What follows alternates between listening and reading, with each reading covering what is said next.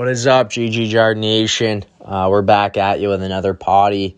I'm a lone wolf today. Tickle Me Needles is at Tampa, causing havoc down south. Rooney's on the IR with a shoulder injury, so he's just slinging it around in Milton, Mass. with Keith Yandel. But, I mean, it's only proper of me to start off this episode with Dream On Aerosmith. Today's the anniversary of For Miracle, that 1980 squad that ended up upsetting the Soviets in the semis and went on to win gold. This one's for you, Herb. Today we got a lot for you. Obviously Jack Eichel's returned back to the Vegas Golden Knights. And then we got Marty St. Louis, the hire of the Montreal Canadiens to be their interim head coach for the rest of the season. And then we're going to touch on, once again, it's only proper that we talk OBX, our predictions while they're out there filming that right now. So it's good to get our predictions in here. And then I'm going to end off with a gold story of mine. But, yeah, just to start off with Jack Eichel. This guy is a stud. There's no other way to put it. You haven't played a game in a year. Your first 3 GPs back. His first 3 games, he has a bingo and 2 helpers. So he's a point per game. He hasn't played in a year, okay? Goes out, he's already a point per game. Imagine when he gets to game 20, 25 of the year, I can only imagine what his numbers are going to look like. Because he's just getting started. That's what it seems like. First 3 GPs, hasn't played a game in over a year, point per game. Is that good? I don't know. You tell me. Okay, bud? And now we're going to talk about Marty St. Louis. Okay? Let me remind you, Marty St. Louis was a great player. But his coaching experience, his last coaching job was last year. He coached the Mid-Fairfield out of Connecticut. He coached their Pee Wee team.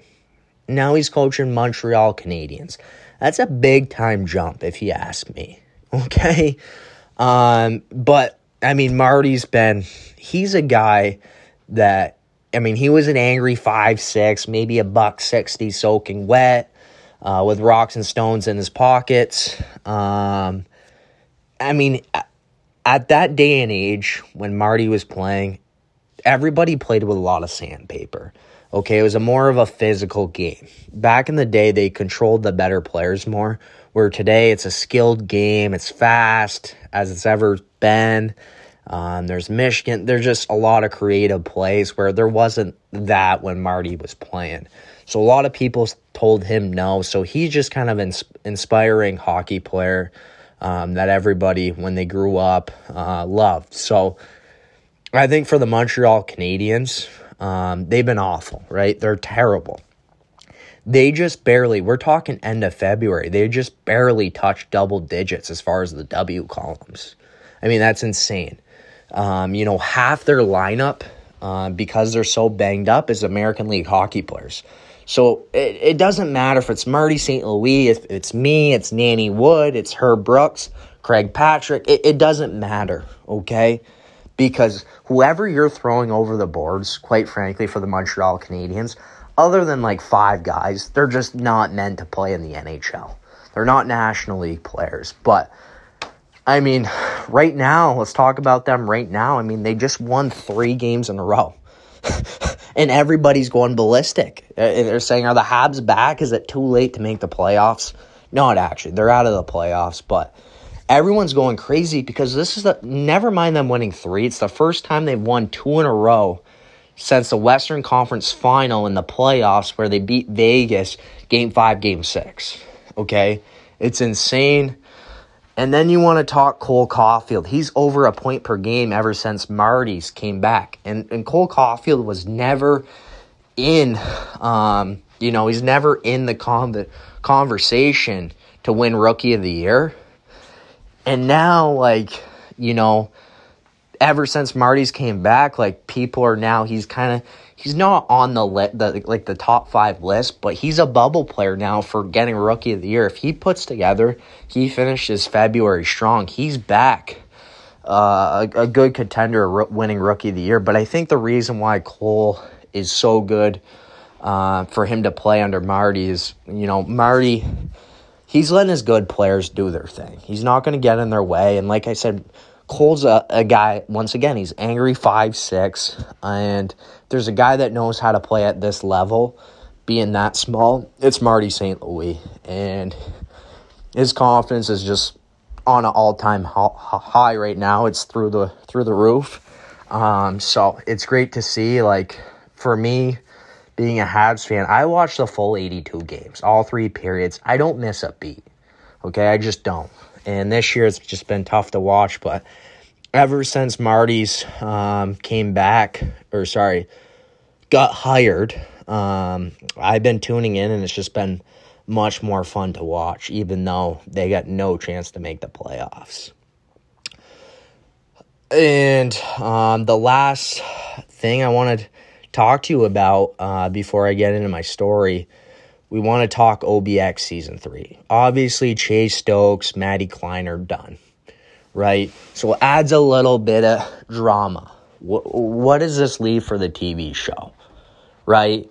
Because that relationship isn't going well in real life. So I have a couple buddies that went to Phillips Exeter, and that's where Chase Stokes' brother went. And I heard through the grapevine, through my buddies, that his brother told him that Stokesy cheated on her. So, when you talk cheating, obviously their relationship in real life isn't all sunshine and rainbows, okay? So, who knows what's going to happen there? Are they going to kind of change the script up a little bit because of that? Or, what is this show without those two being together? That's the issue that I see. So, I think you got to keep them together. That's one of the reasons why I'm a fan. I'll be the first to tell you that. But I think kind of the general layout's going to be, obviously, John B's dad. We all thought he was dead. But obviously he's still alive. So he's going to be a big part to do with Season 3. And I think it's going to come down to, I don't think John B's dad is going to be as good of a guy as we think he is. So I think it's going to come down to John B kind of deciding, are you going to go with the Pokes, get the gold with them, or are you going to be with John B? Because I think John B's dad is going to be just like Ward, very selfish. So that's kind of my take on it. But yeah, it's going to be interesting because there's definitely a little drama off the camera that adds. When your job is to love the guy that cheated on you and is your ex-boyfriend, that's a tough job to ask. So I don't see the acting being too electric in Season 3 for OBX. But lastly, I just want to share a story. So this happened 2 years ago, right?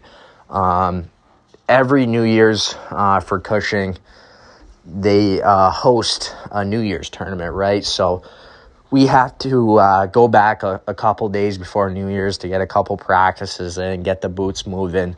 So we're ready to go for the tournament, right? So me and my buddy are heading down. He lives in Montreal, so obviously I live like an hour from there. So we carpooled down. We stop at Maple Fields, which is a great gas station, BTW.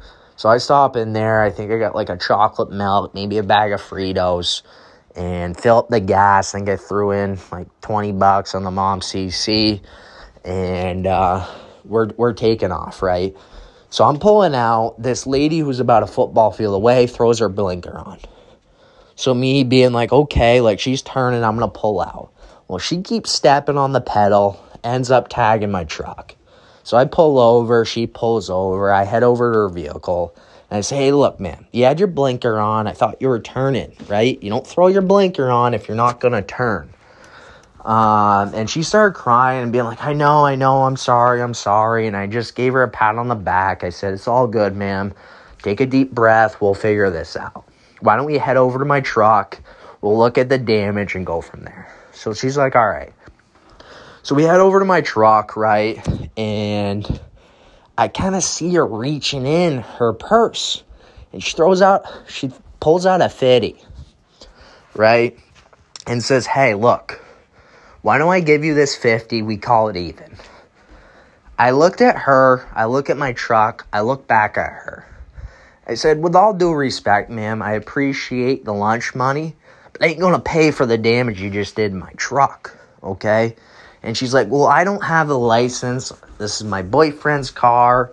I don't know what you want me to do. So I'm like, I don't know what to do here. I got to call the cops. So I told her that, and she's like, well, I'm not trying to cause problems here, but if you call the cops, I'm taking off. Well, I was like, well, that's a hit and run. And she just kind of kept saying that she's taking off. And I'm like, well, I have no choice. I don't know what to do here. So I called the cops. She hops in her car, starts it up. And I was like, hey, Pascal, make sure you get a picture of her license plate. So we get a picture. She takes off. Like, I literally felt like I don't know if you guys seen the movie Identity Thief, but I felt like I was in a scene of that. Okay? So she takes off. The cop shows up. And he's like, hey, dude, like, what happened here? And I was like, look, she had her blinker on. I thought she was turning. She kept stepping on the pedal. She tags me. She offers me 50 bones for the damage. Tells me she doesn't have a license. This is her boyfriend's car. She's taken off, and she took off. And he's like, well, where'd she go? And I'm like, I look a little bit down the road. And I'm like, hey, look, sir. I'm not trying to be funny here, but that's actually her going through the D-through at Mixed Skanks or number 4 McChicken with a couple patches of sweet and sour. And we shared a couple laughs about it. And, I thought it was a pretty interesting story, to say the least. But that's all I got for you today. Obviously, I'm a lone wolf today, like I said. Needles down south, Tampa. I'll be there at the end of the month, so we're going to shoot a potty in Tampa. But we'll be a little more active here. Obviously, it's a pleasure to do these podcasts, but that's all I got for you. It's good night, Jim Kite here from Woody. I'll smell you guys later.